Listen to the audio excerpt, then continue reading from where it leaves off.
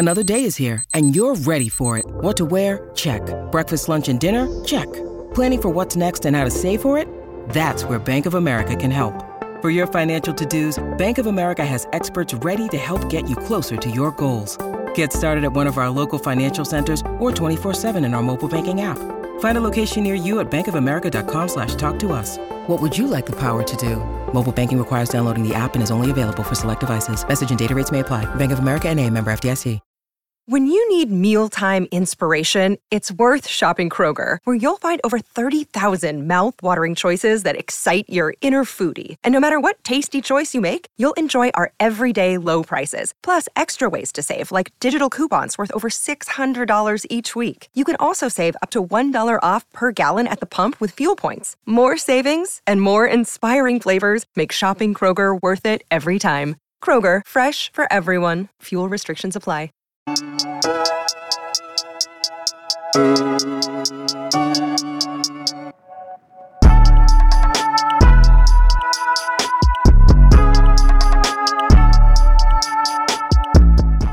Yo, what's going on, everybody? It's another episode Off the Line Fantasy Football Podcast. We are at episode 50, the Big 50. You know, it's a big episode. I know last episode we hit our 1 year mark. Now we hit the 50 mark. So, you know, back-to-back weeks is something to celebrate. Milestones, baby, milestones. Yeah, man. It's your boy Eugene. You can follow me on Twitter at Fantasy Genes. That's GENES.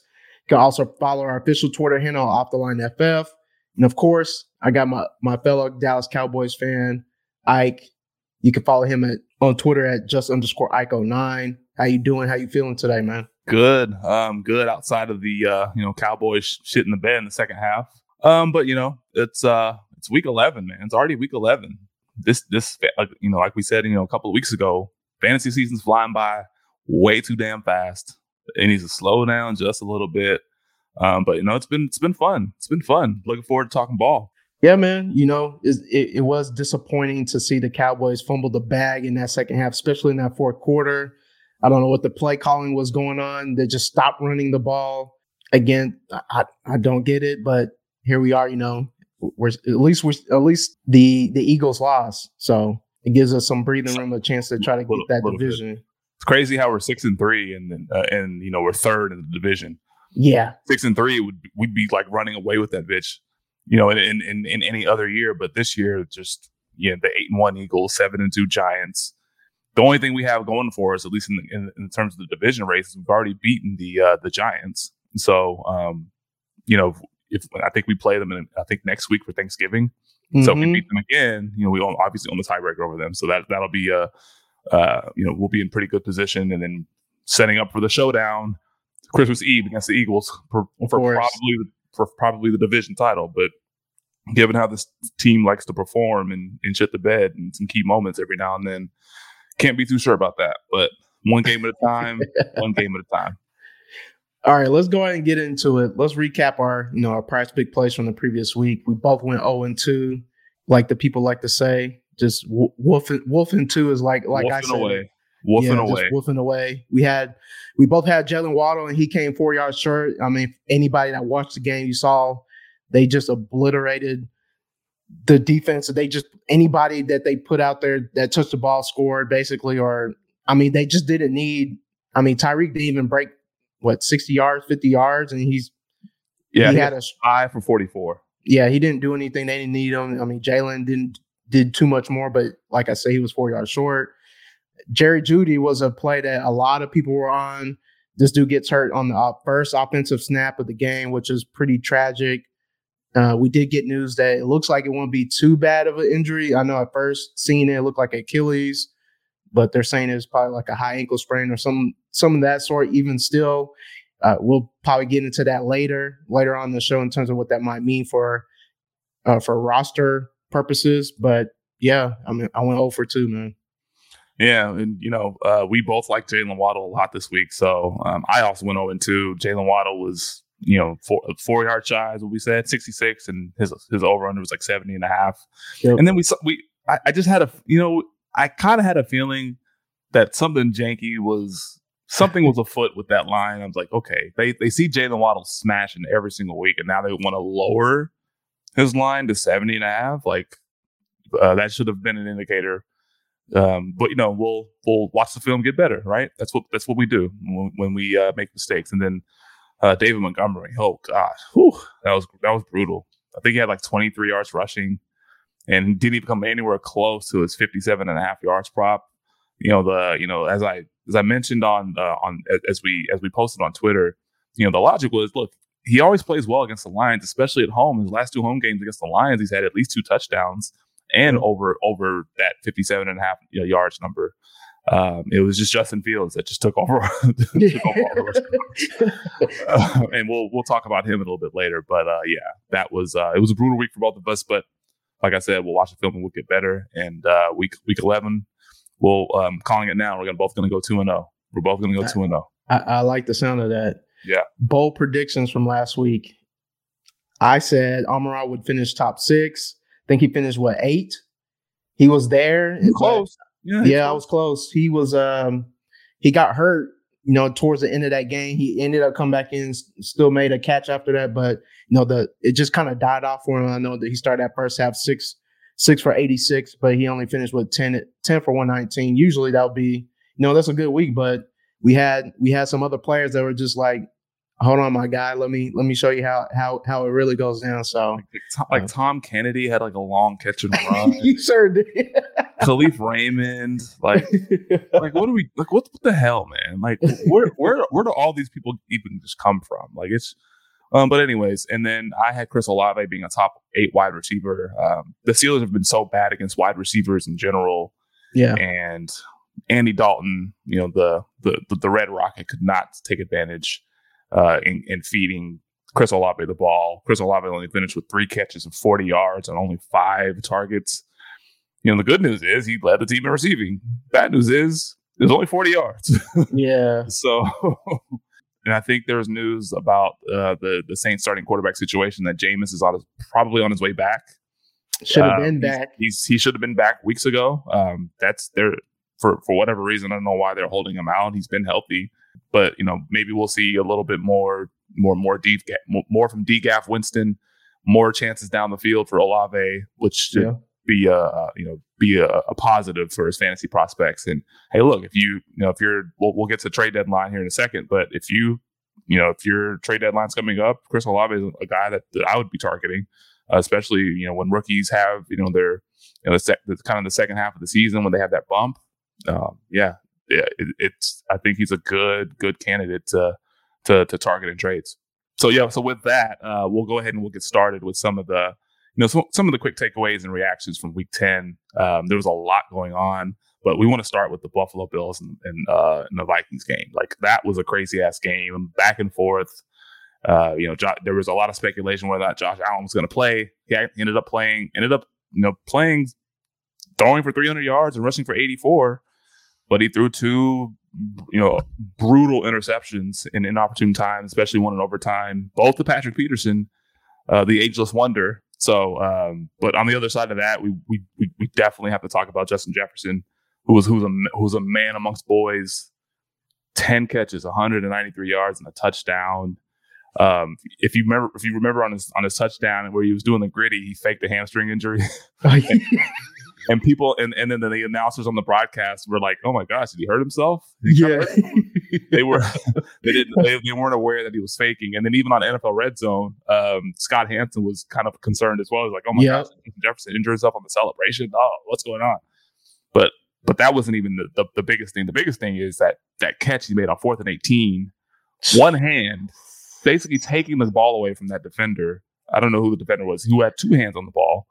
But yeah, that was the catch of the year. It was a phenomenal catch. I know a lot of people want to be prisoner in the moment and say, "Oh, that's the greatest catch I've ever seen." But yeah, come on, bro. Yeah, it's not the greatest catch I've ever seen, but it's like one of the best catches I've seen in years. I'll say that. Yeah, I'll definitely say that. They showed a presser of that cornerback after the game, and he was like in tears, like, "I just got to knock the ball down, man.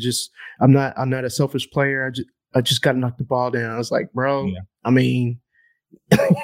You didn't really have a chance. Didn't really have a chance. The best receiver in the league. If he wants that ball, he's gonna get it. He's gonna take it. He's gonna take it from you. And then also in that game, Dalvin Cook ripped off an 81-yard touchdown run. I think his miles per hour on that run was like 22 miles per hour. So he was just scooting down that field. Yeah. Scooting. Yeah. A lot of offense. A lot of offense. Even Stephon Diggs had over 100 yards receiving. Like, it was a lot of offense. It was a lot of offense. We even saw Gabe Davis. Even though we did see Brick Hands Davis drop a couple passes, he still finished with 6 for 93 and a touchdown. It was just like you said, it was just a lot of offense, man. We finally seen that Vikings defense get challenged, and I mean they made plays when they needed to, but they did give up a lot of yards. But they did make the 2 plays, the most important plays of the game, which was the fumble for the touchdown, which was crazy, crazy sequence. That whole sequence before that fumble was crazy. You know, the failed reach out from Kirk Cousins on the 4th down was hilarious. I'm just thinking like, okay, this game is a wrap. Even the play before, Dalvin Cook dropped the touchdown. Oh yeah, he bobbled it like 8 times, but he was bobbled it. Yeah, he bobbled it, but it wasn't the best throw. It wasn't the best throw from Kirk Cousins, but man, it was crazy ass game. Another crazy game. Cowboys Packers. Let's go ahead and we'd be remiss if us as Cowboys fans / supporters / followers / whatever we want to call ourselves these days did not talk about this game. But Christian Watson looking like 98 Randy Moss out there. Bruh. I mean, he was the only the last rookie to catch 300 three touchdowns and go over 100 yards against the Cowboys was Randy Moss in 98. So Christian Watson 4 catches, 107 yards and 3 touchdowns, and his catches came at like very critical moments. When there was I think 3 out of his 4 catches came on 3rd and 4th down, and then his 3rd touchdown came on I think 1st and goal in the 4th quarter when they were down 7. Yep. And so, but he caught a 40-yard touchdown on 4th and 7 when they were down 14. When they were down 7-0, he caught that 58-yard touchdown. Yep. Like he was on. Could have had another one, but he dropped that one. Remember the one in the second quarter, I believe. He had burnt. Was it who's that corner from Kansas? The one that got in trouble. Can't even think of his name now, but I think it was him that got burnt. But again, we'll again talk about him later, Christian Watson. But I mean, he looked good. That he made the plays when they needed him. I can't even really say nothing much else about it. Yeah. Aaron Jones. He looked awakened versus our defense for 138 rushing yards. I know we've been crying about him getting touches. He got the touches and he did something with it. I mean, even A.J. Dillon looked good for the touches that he got too. But again, this goes back to what I've said. Once it gets cold, some people don't want to tackle A.J. Dillon, man. He's big, man. And when it gets cold, you don't want to take on that type of contact. So I get it. We did see on the other side, Pollard, do what he does whenever Zeke is not available, go over 100 yards rushing. Just bad play calling for us to go away from the run because every time they called the draw play was 10 yards. Like it was a first down every time. So we did whatever we wanted until Kellen Moore got in the way and started calling bullshit. So much as I like Dak Prescott and I think he's a much better quarterback than people give him credit for, he was passing the ball too much. Like we didn't need him to throw 40 45 times. We didn't need that. We didn't need that in this game. If whatever we were doing was working, it was working, and just stick with that, right? I mean, we could have buried Green Bay early on, but play calling, miscommunication by the wide receivers made it a game, and basically gave way to Christian Watson looking like 98 Randy Moss. Yeah, but just real quick, but for fantasy purposes, it was good because we did see CeeDee Lamb get peppered with targets, something that we've been crying for from Dak and this Dallas offense, and they peppered him with 15 targets, man. 11 for 150 and 2 touchdowns. That we've been waiting on it. I think that was his first game over 100 yards in, I think, almost a full year, man. So it was good to see. Especially his first this year. Yeah. And if you saw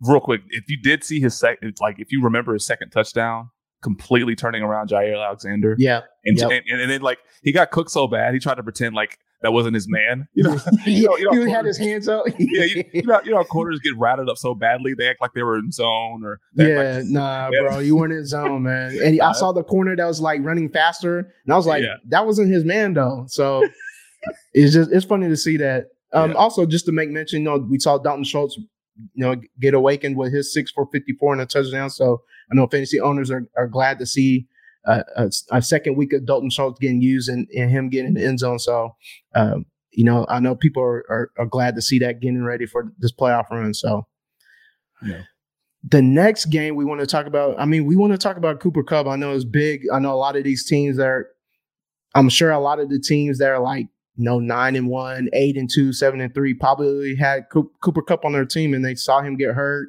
saw him go on IR. He's already scheduled to have the surgery. For these contending teams, are they gonna be looking at Ben Skowronek to replace that value, or like what do you think teams should do? Because I think didn't you have Cooper Kupp on one of your rosters? It's on a dynasty roster, best ball. Okay. I think I also have Van Jefferson in that league. I think I'll have to double check, but I think I might have Van Jefferson as well. So, that's the answer right there, right? It's one of the ancillary receivers. You have to next man up. Van Jefferson just came back. He's actually scored a touchdown. Yeah. In his return, I think he had 3 catches for like 27, 28 yards and a touchdown.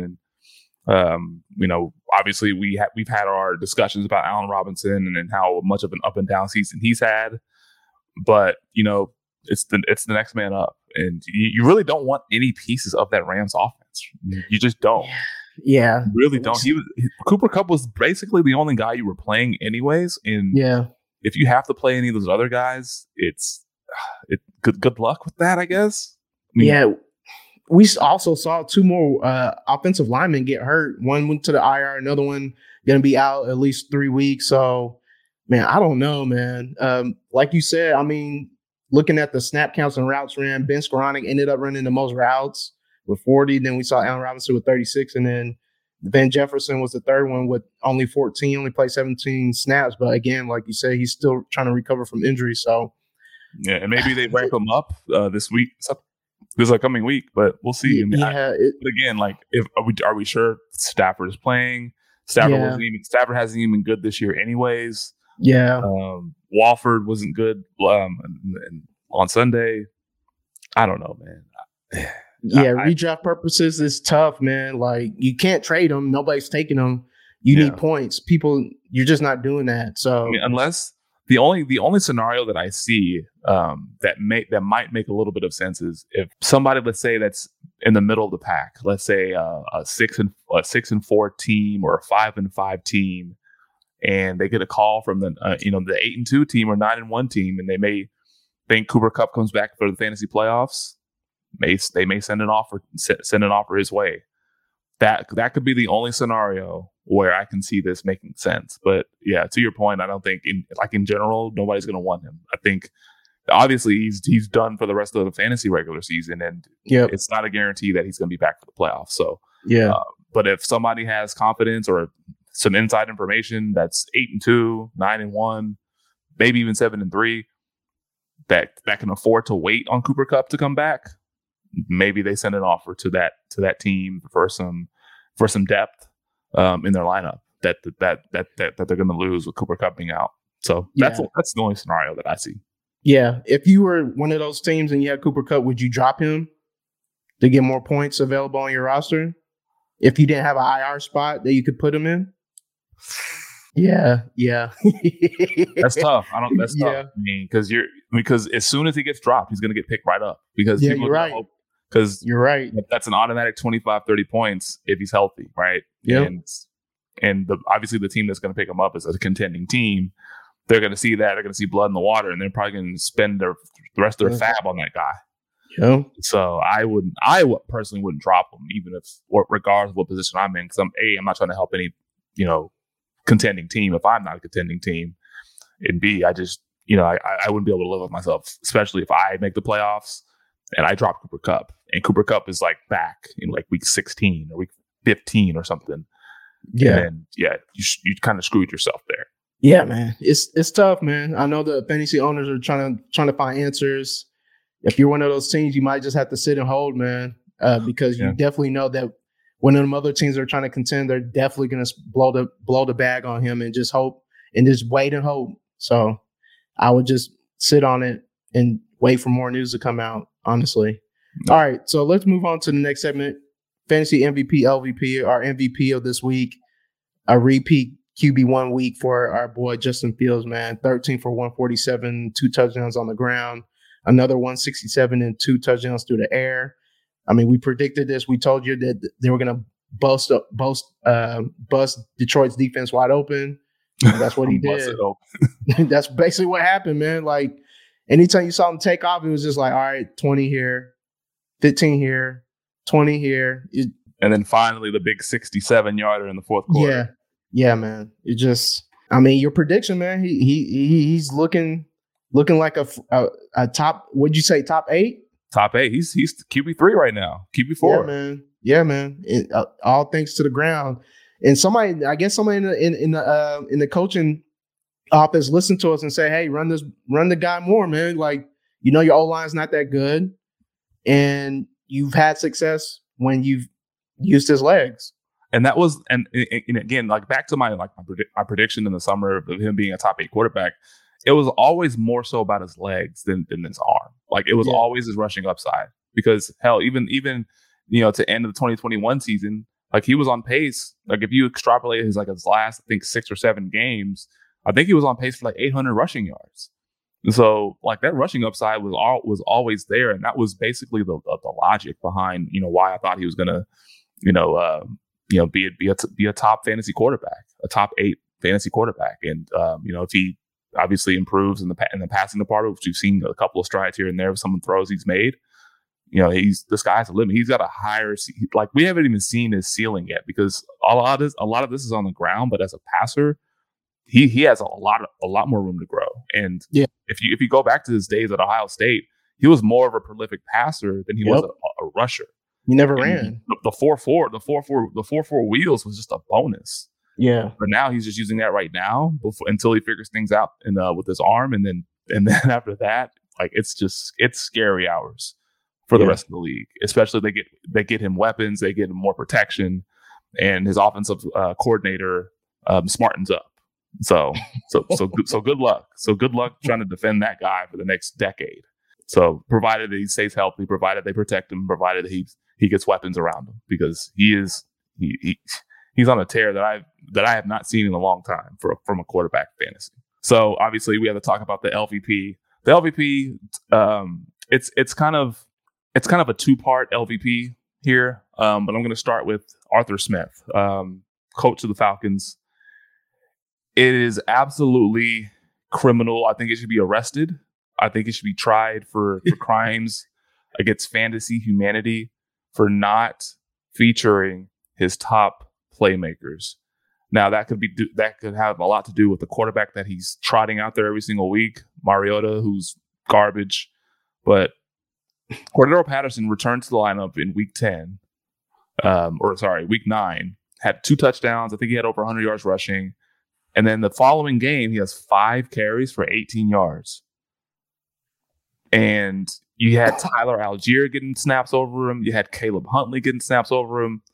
And then, it made you wonder, is Cordero Patterson, is he healthy? Maybe the workload that he came back with was too much, right? No, he was actually returning kicks in that. Yeah. Are you kidding me, Arthur Smith? Are you freaking kidding me? The usage is just puzzling for Cordero Patterson. And then, and then Marcus Mariota, his counting stats weren't terrible in that game, but he's terrible. If you want to look at, a highest percentage of off-target throws, 2 of his receivers are in the top 7. Kyle Pitts is number 1 at 30%, and Drake London is number 7 at 19%. So Marcus Mariota is basically wasting the talents of Kyle Pitts and Drake London on a weekly basis. And Arthur Smith wants to, stand by him. I think today or yesterday he kind of defended him, saying, well, everybody, we lost 2 games in a row, and we lost 2 games in 5 days. Everybody wants to panic, blah, blah. So guess what they're going to do coming out of the mini bye? They're going to do everything that they've been doing before because it's working, because it was working. So they're going to run the ball, run. Marcus Mariota continues to be inaccurate. He's not going to hit his receivers in stride, and it's going to be the same old shit over and over and over. It's just yeah. So I say all that to say Arthur Smith, terrible. Terrible play caller. I don't care if they're in the NFC South race. NFC South race. He's wasting the talents. If anything, like if they were using their talents properly, they would probably be one of the top teams in the NFC. Given how close they've been in these games, how like if they were actually utilizing these guys, imagine the outlook of the Falcons that they would have right now. But anyways, enough about them. And then the other one, the New Orleans Saints offense. As I mentioned from the outset about Chris Olave, kind of disappointing, with my bold prediction. Yeah, that Saints offense is just, only 10 points. Alvin Kamara had I think he was bad, but it wasn't because he's bad. It's because the offense was bad, and Andy Dalton could move the ball against the Steelers defense, who they had some injuries, and their secondary couldn't cover wide receivers. They, as we mentioned, the bottom of the league at defending wide receivers, and they couldn't take advantage. Hopefully in the next game, Jameis Winston is starting and Andy Dalton is not. So, so LVP Saints offense. Yeah, man. I don't have nothing to add there. You said it so eloquently and to the point. Yeah. All right. Next segment. Yeah. Next segment. Cap or no cap. All right. For the people that might not know what cap means, if I ask Ike, hey, the Cowboys beat the Packers last week, he would say, "Oh, that's cap." Unfortunately. Yeah, unfortunately. All right. So now that y'all know what cap means, let's get to it. All right. So the first statement I have is, after the bye, we can safely start Rachaad White. Cap or no cap? A lot of the reports that I'm reading suggest that Rachaad White is in for a larger workload and he may remain the starter. I know that he played 65% of the snaps on Sunday in Germany, but obviously Leonard Fournette was hurt, but he started the game and he started that game as well. So he was going to be involved no matter what. I know before Fournette got hurt, Fournette outtouched him 14-11, but it was obvious, to anyone with functioning eyes who was the more explosive guy out there, who looked better when they had the ball in their hands, and it was clearly Rachaad White. 22 carries for 105 yards. I know he didn't do anything in the passing game, but that'll come with time.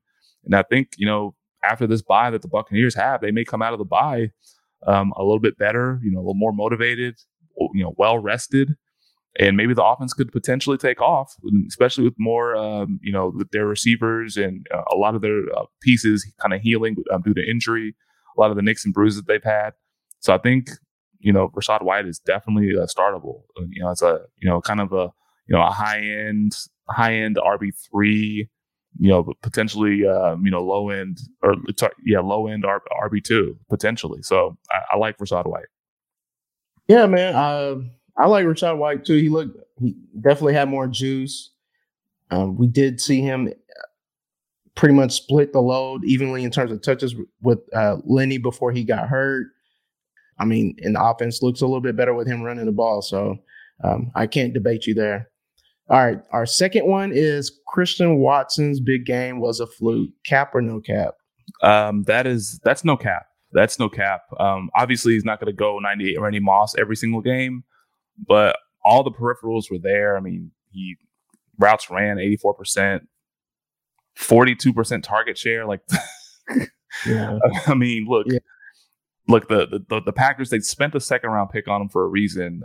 He has a crazy high athletic profile that rivals. I think I saw a tweet that rivals that of Calvin Johnson, like his athletic score or something along those lines. Like he tested off the charts, and clearly you saw it in the game. How he was just running by anybody that was guarding him. He's got wide receiver one upside. I think obviously he's not going to do the 3 touchdowns every single week. He's capable of doing it every single week, but it's not going to happen because this is the NFL and things happen to where they'll limit you from week to week. But yeah, no, I think he's here to stay. I think he's here to stay. Weak ass depth chart. Romeo Doubs is hurt. Alan Lazard can't really handle the load as a number one receiver, although he's played well this year. But over the last couple of games, he hasn't kind of lived up to that. I think he went almost the whole game without a catch until overtime where that DB, he stiff armed that DB to the ground on that slant and took it to to the inside the red zone. But yeah, Christian Watson is that guy. I think he needed some time to kind of get ramped up, shake the injuries that plagued him earlier in the year, that degenerative hamstring injury that kept reoccurring.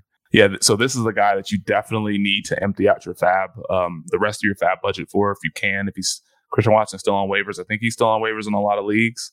So yeah, he's worth it. He's worth it. Especially this is what I mean. It's week 11. You don't really have many opportunities to get a player like this to especially help you late in the season. So he's most certainly worth it. Yeah, I agree. He has wide receiver 1 upside. The chances will be there. They're going to start figuring out ways to really get him open. I mean, every game, basically, you see him at least butt-ass open. He just drops the ball. Just so happened that he didn't drop it against us. So I definitely agree with everything you said. So all right. So with that, with the whole fab, and since it's week 11, we're getting to the point where we want to make some decisions on some of these players that you have rostered. So we're going to start with a new segment called Keep, Trade, or Cut. We want to talk about a handful of players that we're either trading for, that we're either cutting, or that we're deciding to keep. Even if we feel like the performance can that the performance can turn around over the next several weeks to close the fantasy season. So with that, we'll get into some of these players. The first player I want to talk about is DeAndre Swift. His snap share has been down the last couple of weeks since he's been back from injury. I think he played 16% of the snaps in week 9. And then I think he played, upward 30s or 40% of the snaps in week 10 against the Bears. He only had 6 carries for 6 yards. He did score a touchdown. So what are you doing with DeAndre Swift really quick? I mean, sadly, you're keeping him. You keeping him or you trading him? I think for me, I would keep him just because the upside is there. It's just he's just one of those polarizing guys, just like how Akers was when he first came in, or one of these other running backs that that they're really good when they get the touches, but the team just doesn't believe in them. This is just one of them instances where, I mean, again, this is a player, if you cut him, people are going to blow their budget on him. So because of the potential. So for me, you keep him, and hopefully you can get some news of some sort that he's going to, at least get half the share, and not get like a quarter of it or a tenth of it. And you're competing with Justin Jackson for that 10th, which is really concerning. So I'll keep him. Or, I mean, you could trade him. There's somebody out there that still believes. So best bet is probably keeping him. Yeah, I'm keeping him as well. As we, when Troy was on with us last week, we mentioned that he was number 1 in the NFL in yards created per touch and yards per touch. So he's pretty efficient when he has the ball in his hands. And hell, he had 6 carries for 6 yards and still scored a touchdown last week on a limited snap share. He had even more limited snap share the week before. So I think due to his talent profile, like you just have to keep him around. You have to keep him on your roster. It just kind of makes sense, and hopefully they'll start giving him a little bit more. Dan Campbell keeps talking about giving him more and more each week, but then he continues to lie to us, and we continue to see Justin Jackson outsnap him over the last couple of weeks, which we don't understand why that's happening. But so we're both keeping Swift. How about, we already talked about Cooper Kupp? How about Jerry Jeudy? What are we doing with Jerry Jeudy? Man, I know we haven't got definite in terms of if this was a high ankle sprain or whatnot. I haven't seen anything, but I almost feel like I'm gonna cut him at this point, only because I mean, if it's a high ankle sprain, I mean that's at least 4 weeks on your roster that he does nothing. We've seen him deal with the high ankle sprain last year, and you saw what happened with that. He was dead for half the season, more than half the season. So. Yeah.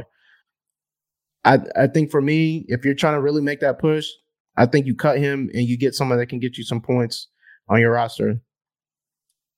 Yeah, I'm with you here, especially with the Broncos' offense being bad. And Russell Wilson just has not been somebody that, he's just disappointed so much this year. And I don't know.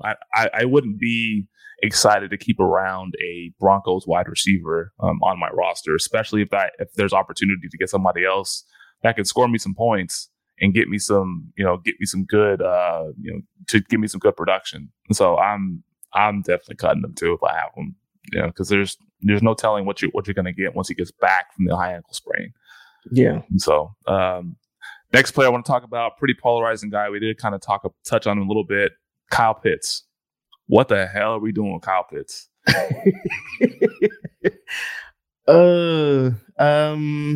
It's another guy you're probably keeping because if you trade him, you're not gonna get what you want. Because if you at this point, you probably don't have another tight end that's really that good because the tight end position has just been so shitty, and nobody's gonna trade you for a tight end that's potentially gonna give you more points than what he's been giving you. So you're better off kind of just hoping and holding, honestly.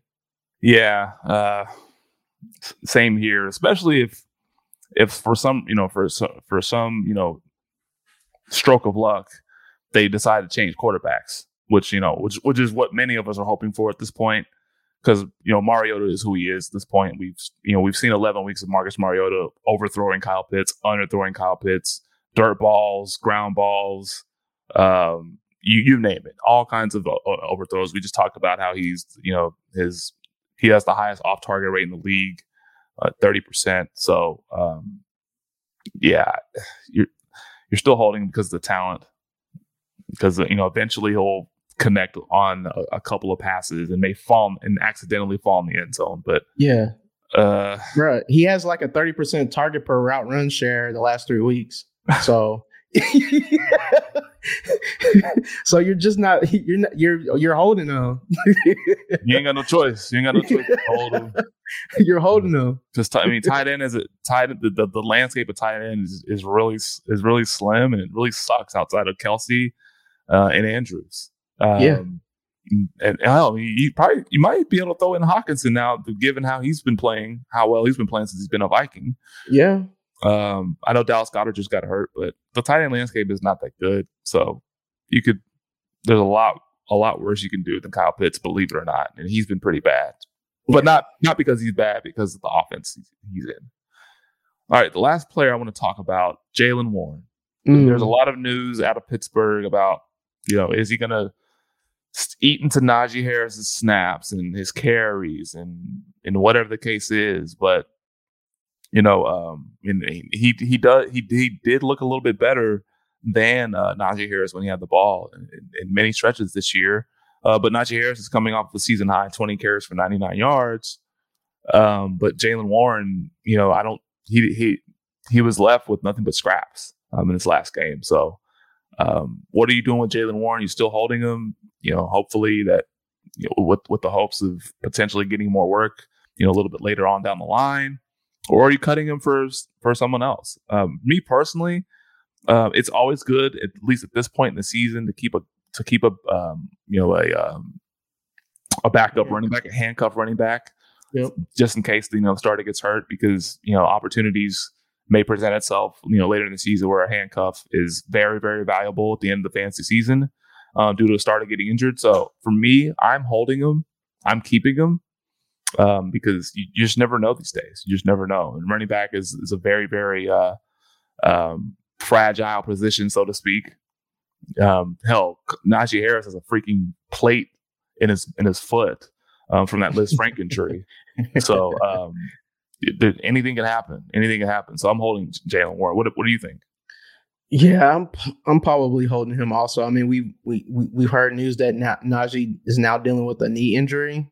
So this is prime handcuff season in terms of him. If he's actually out, then Jaylen's gonna be the guy. Even this past week we saw Jaylen Warren have 43% snap share, which was the highest of the season for him. Mm-hmm. So he's definitely cutting in there. But I'm holding. If somebody comes up to me and gives me a trade offer, like, hey, give me your Jaylen Warren for I don't know, like Hollywood Brown or something, not knowing that he's going to be coming back after their bye, then yeah, give me that. or something good. Otherwise, I'll hold him because, like you said, as a handcuff, we're in that type of the year where where these stars are wearing down and handcuffs are important. So I definitely going to keep them. Actually, let's go ahead and add a bonus. Okay, a bonus one here, really quick. Odell Beckham Jr. He is set to sign with the team by the end of the month. From various reports, some of the choices include the Giants, the Bills, and the Cowboys. We can just go ahead and cross out. We know what team we can go ahead and cross out. Yep. So with that, what are you doing with Odell Beckham? Because go ahead. I'm not gonna do anything. I'll just, if somebody wants to have him, they can have him, man. I only say that because look how late we're in the year, and then he has to get to know the offense. But by the time that gets going, you're in the playoffs. I don't want to play that game. If somebody wants to get him, then you can have him. I'm not doing it. Yeah, I'm leaning with you. I'm kind of with you there. I don't really see a need for him to be on my roster. You're just hoping for what you saw at the second part of the year last year, with the Rams, and you're probably not going to get that version of Odell Beckham. So yeah, I don't want anything to do with it. I'm good. Yeah, I'm not touching that. Yeah. Yeah. All right. Next segment. Talk to me nice. Barbecue chicken alert. This is some matchups that we like that we want to attack for this coming weekend of games. First one is T. Higgins versus the Pittsburgh Steelers defense. I mean, we've talked about this before, and we didn't see the Saints do it, but we expect the Bengals to be able to do it. Pittsburgh is giving up the 7th most fantasy points allowed to wide receiver position. Pittsburgh is 18th in pass DVOA, 2nd most pass yards allowed to wide receivers, and the most fantasy points allowed to the slot wide receiver. So, this all bodes well for T. Higgins, and this also bodes well for Tyler Boyd because he's in the slot. You got anything to add to that? No, I mean, it's another smash spot. Let's just hope that they take advantage because, we know the Saints didn't take advantage, but they have a better quarterback behind center. They have a better offense, a more voluminous offense in terms of how many pass attempts they shell out every week. So I think this is a better spot for this Bengals offense this week, and I think they should be able to take advantage of this matchup with Pittsburgh. And our last one we got is Nick Chubb versus the Buffalo defense. So Buffalo's run D has been leaky as late. The last 3 games, they've given up 208 yards to Green Bay, 174 to the Jets, and 147 to the Vikings. 3rd most rush yards per game allowed, 7th most fantasy points to the running back, and the most yards per carry allowed these last 3 weeks that the Buffalo defense has given up. In the beginning of the season, they were a really good run defense. I don't know what happens late, and you start dealing with injuries. Teams, just scheming up better once they got more film. So, and then mixing with that, we got Chubb. He's the NFL's 2nd leading rusher. And then it's supposed to be really cold weather. Potential blizzard is supposed to be happening in Buffalo. That's perfect running weather. So this is all a good mix for Chubb to smash the Buffalo defense. 30 inches of snow expected next weekend. Jesus, 30. You remember that LaShawn McCoy when that game where it was like against the Lions, foot of snow and nobody wanted to touch him. I remember that game so vividly because I benched him and this dude went off for like 200 yards rushing. Yeah, 200 yards and like 3 touchdowns. Yep. Juking as if he was playing on grass that's not covered in snow. It was crazy. Yeah. And then that was the game where Calvin Johnson caught that deep ball and then he had all that snow in his face mask. He was like a mutant. Which he still is a mutant, but like it was a nice shot of the Calvin Johnson have all that snow in his face mask. So it was a fun game. So hopefully we'll get another fun game this weekend with all that snow. I mean, yeah, and to your point, the Bills defense has been. I mean, they're still 6th in rush DVOA. I mean, the rush defense isn't like still. It's overall, I think it's still good, but as of late, I mean, it's a what have you done for me lately, kind of situation, and lately they've been pretty leaky. So I think Nick Chubb is, in that the Browns offense. I mean, they're a top 10 offense in the league.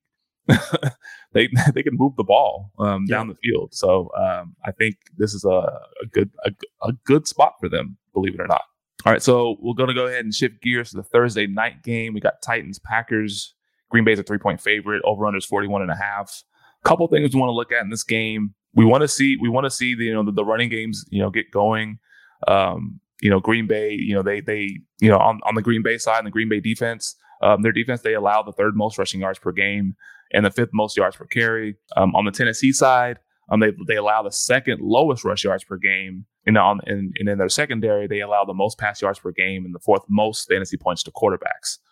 And so there's a lot of different elements to this game that we want to zero in on. It seems like the running games, I think Derrick Henry smashes, and Green Bay may have a little trouble running the ball. I mean, that's kind of what it spells to me. It spells, kind of what it spells to me. But hey, a couple of weeks at Buffalo, Green Bay had no problems running against Buffalo. So, we'll see how it plays out. Honestly, and then Tennessee, they also allow the fourth most fantasy points to wide receivers and the fifth most fantasy points. They allow the fourth most fantasy points to wide receivers. And so, I think at the end of the day, like there's opportunities and, ways to exploit this defense. I think Green Bay is going to be airing it out a little bit more than they're normally accustomed to because the run game may have some trouble. So Aaron Rodgers, Christian Watson, building trust, building confidence in him. I think he's going to be looking to him early and often. And we won't see a repeat of last week, but we may see another good game from Christian Watson. Yeah. I just going by the stats, I do expect Aaron Rodgers to throw a little bit more and, challenge that weak secondary of the Titans. So, yeah. Derrick Henry, maybe Aaron Jones. We should see some Aaron Rodgers and Christian Watson or whoever he decides. Maybe Allen Lazard. Tennessee side, I don't expect anything much from their pass catchers. I don't think we're going to see a Keenan go for 102 touchdowns because you're not starting any pass catcher from the Titans. You're not. Yeah, basically. All right, let's get to the Sunday, Monday games for the last segment of the show. Real quick, the teams on bye are Seattle, Tampa Bay, because they were in Berlin, or in Munich, not Berlin, and then Jacksonville and Miami. So the first game I want to touch on is probably the best game I think is going to be on Sunday. Or the most anticipated game should be the Cowboys versus Vikings. Dallas is favored by 1 point. It's 47.5 over under, so they're expecting some points. I think the one thing that we want to look towards in this game is is Dalvin Cook going to go get loose versus this Dallas defense again? I know you're going to start him in your fantasy lineups, but just want to key on that because we've already talked about this before. Cowboys have given up the second most yards and the 12th most fantasy points to running backs the last 3 weeks. So I think that's the one important matchup that we want to pay attention to. Yeah, and then the other one is obviously the marquee matchup: Justin Jefferson versus Trayvon Diggs. Now we saw Christian Watson go off. I didn't see Trayvon Diggs covering him at all on any of his routes or any of those catches that he had. And so it'll be interesting to see if he actually travels with Justin Jefferson. I know the last time the Cowboys played the Vikings, and that was the time Cooper Rush started in place of Dak. Justin Jefferson did not have a good game, and Trayvon Diggs was on him most of the game and kind of shut him down. Yep. Kind of put him on Rikers Island. So it's so that's one matchup that I'm looking forward to seeing the most. Justin Jefferson has the most yards of any receiver since he's entered the league, more than Devontae Adams. So he's just been balling ever since he stepped foot in the NFL. And it's still amazing to me that something called an Olabisi Johnson was starting over him for 2 weeks. In his rookie year, that caused me not to start to go draft him either, man. Kept hearing that news that he's not ready. Yeah, he's not looking good in training camp, and then blows up right away. Same shit we saw with Jamar Chase, right? Yep, same shit we saw with Jamar Chase. So I'm not buying any of those narratives ever again. You bet on the talent every single time. Every single time. Next game we want to touch on is the Bears and Atlanta game. Atlanta is favored by 3 at home with a 50 over under. I think this is tied for the highest of the weekend. So both very bad defenses. So we're expecting a lot of points here. Are we going to see Justin Fields go off again? Atlanta has given up 136 rush yards per game the last 3, which is 6th worst. So Are we going to see Justin Fields, put up another, top 3, top 5 quarterback week again versus his bad defense? Yeah, and then both of these defenses are top 5 and allow receiving yards to wide receivers and top 10 in fantasy points to wide receivers. So maybe the passing games can get going in this game. I don't have as much confidence in that on the Falcons side because of Mariota and how trashy he is and how trashy he's been. But you never know. I mean, maybe they'll figure some stuff out during the bye week and realize that, hey, look, we need to go ahead and start featuring our weapons. We're still in this race. We don't want to continue to do the same things we're doing because obviously that has not worked the last couple of weeks. So that's our only hope. We have hope on our side at this point. They can deploy their weapons properly down the stretch of the season. Next game, Eagles versus Colts. The Eagles are favored by 6.5 on the road with a 45 over under. The Colts defense has been pretty, average at or better against, pretty much all positions, fantasy positions. So should be interesting to see how the Eagles navigate this game. I know they had a big letdown versus the Washington Commanders. And again, the narrative has been all years that in the second half, they've been ass. And again, they showed that they were not good. They start out fast and then they end very slow, man. So the one thing now I want to pay attention to is JT versus that rush defense. We've seen the Eagles rush defense, give up 120 yards per game the last 3, which is eighth worst. So the Eagles defense, I mean, it seems like teams have found the leak on the defense, which is, you run on them and, waste the clock. We saw the Commanders, it was 3 yards here, 4 yards there, 4 yards there, first down, 8 yards here, 2 yards here, another first down. They just ate the clock. So I imagine the Colts are going to probably do the same because they know the Eagles offense is, they like starting out fast. So that is one thing I'm looking out for. Yeah, and then we want to monitor the health of A.J. Brown. I know he left. He was in and out of the lineup on Monday night with an ankle injury. Some people speculated it was a knee, but it was his ankle that was wrapped up. So we want to see we want to see if his, what his practice participation looks like throughout the week and if he's limited at any point. And then if Matt Ryan, on the other side, if Matt Ryan continues to fire to fire on all cylinders, especially with Paris Campbell. I think he's had a touchdown in each of the last 3 games that Matt Ryan has started. So that's been good to see on his part. But outside of that, I mean, it's not really too much to look for in this game. I mean, can the Eagles bounce back? Can they get the running game going again? Because that's kind of one thing that they kind of abandoned on Monday night. And Jalen Hurts didn't have that many rush attempts. I think at some point late in the game, I think he was up to like 4 or 5 rush attempts. Yeah, it wasn't much. It wasn't much. So, but yeah, those are the couple things I'm looking forward to in the Eagles-Colts game. Kansas City and Chargers on Sunday Night Football. Kansas City, this game was flexed because I can't remember the game that was there before, but I think they made a good decision on that. This game is in LA. Chargers are underdogs by 6.5, so they think Kansas City is basically a touchdown team better, which they are. 50-point over under, so they're expecting a lot of points too in this one. One question I'm looking for the Chargers aspect is, is Allen and Mike Will, they're going to be back this week because this offense needs help badly. I'm sure they don't want to continue to see Austin Eckler lead the team with double-digit targets, and then you got your wide receivers like what's his name, Michael Bandy and DeAndre Carter, like Josh Palmer. You can't feel good about those being your pass options and thinking you're going to win games, especially with the defenses, dealing with so many injuries. So that's the one thing I want to see is are we going to see the old Herbert back, with his top 2 weapons back on the field? And then the one thing that I want to look towards is the Kansas City running back distribution. We clearly saw a changing of the guard.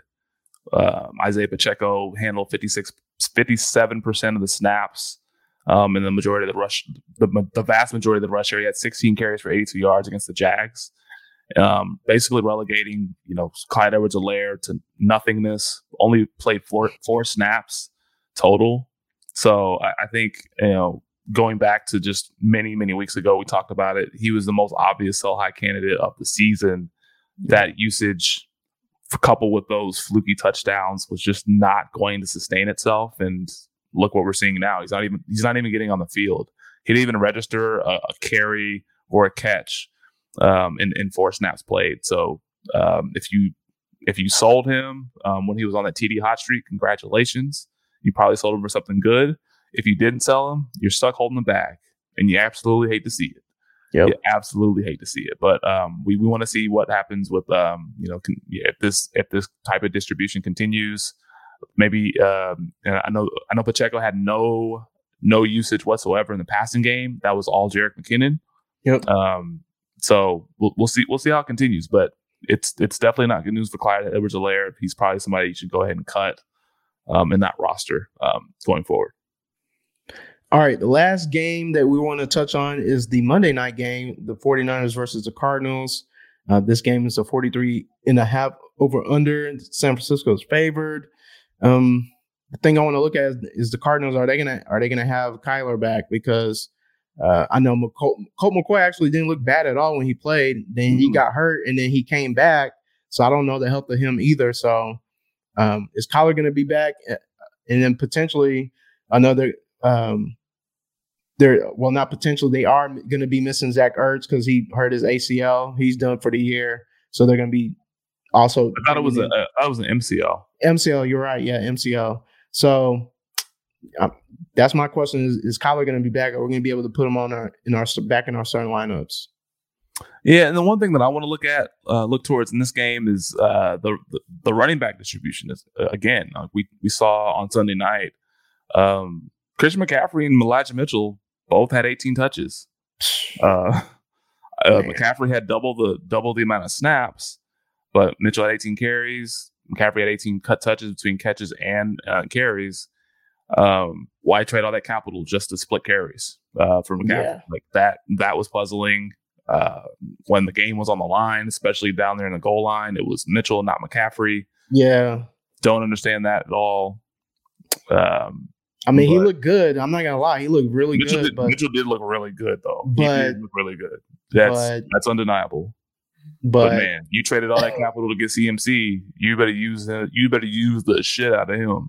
Yeah. I get they want to keep him fresh and things of that nature. But I mean, I saw a graphic on Twitter I saw like a picture of Deebo Samuel flanked to his left, Jimmy Garoppolo's left, CMC flanked to his right, George Kittle at tight end. And then somebody's like, who's stopping this offense? And then I think somebody replied, Jimmy Garoppolo. Jimmy Garoppolo, Kyle Shanahan. Stopping offense. I'm like, shenanigans, man. I mean, it's just, it's crazy to me how you have all those toys to play with and you don't know how to fucking use them. Like, it's just crazy to me. One side note, have you noticed the usage of Deebo Samuel? Like, this dude doesn't touch the ball anymore. Well, he missed the last game due to the hamstring injury, so maybe they're just kind of working him back. But he didn't get any targets or anything like that. So it is a lot of concern. No, he got some carries, but I mean, even throughout the season, it's been kind of. I mean, it wasn't something. This was something that we predicted that the usage was going to drop, but I'm worried about, you add in Christian McCaffrey, you got Kittle healthy, you got Brandon Ayuk emerging, and then now you re-added Elijah Mitchell in the mix. I mean, I know people are pissed spending a third round pick on Deebo, and he ain't giving you the returns that you were hoping for. Maybe even a second rounder. I think in a lot of leagues he went in the second round. Yeah, you're right. Yeah. Second round, maybe in the first. I think in one of my home leagues, he went in the first. He went number 9 overall. Jeez. Yeah. I think he went number 9. I know people were laughing when they saw that one. Yeah. And one last thing I want to mention about this Cards game is the matchup Kittle versus the Cards defense. Last 3 weeks, the Cardinals have given up the most fantasy points, the most yards, and the most receptions to the tight ends per game the last 3 weeks. So definitely, you're starting Kittle for sure. If you have him in DFS, it's definitely somebody you might want to look to play. And Prize Picks, I'm definitely going to be looking at once they put out his line to see what that's looking like, because the Cardinals love giving up the cheeks to tight ends. So, you know, they do. They love.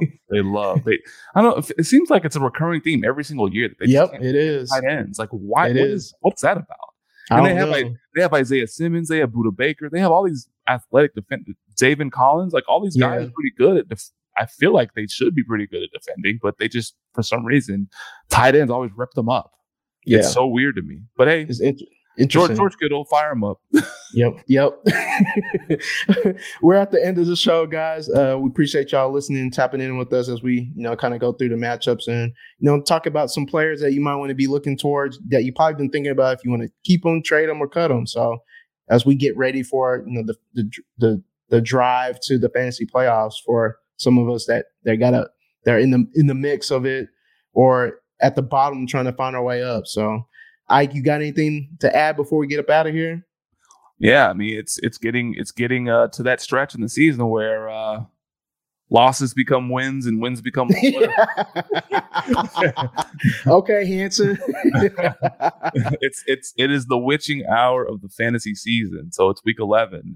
So things are going to start taking shape really quick for those playoff pushes. So start shuffling those rosters. Spend whatever fab you have on players that are worth it, especially like Christian Watson if he's still out there. Yep. And look to acquire certain players. Look at playoff schedules. Look at fantasy playoff schedules, especially if you're a contender, and target some of those guys that have favorable playoff schedules, so you can enjoy the fruits whenever playoff time hits. Yeah, I agree with that. And I know people might not be paying attention to this, but you might want to look to move, D Adams and Jacobs because their playoff matchups are I think the bottom of each position. So just a side note there. So. Like Ike said, this is the witching hour. You need to get those rosters ready to make this final push. Look for some of these players that you've been holding on to. They're not getting you points. Get rid of them. I mean, you got to turn your roster at this point. You need points. Points is the objective at this point. So make sure y'all tap into the All Gas newsletter, Twitter at Destination Devy. Find it when I tweet it out Friday morning at 7:01. You can find all the good nuggets and stuff that we drop in and get you ready for the weekend of games. So until then, we'll catch y'all next week. Make sure y'all get those rosters churning, get some points on your roster to make this final playoff push. Peace out, people.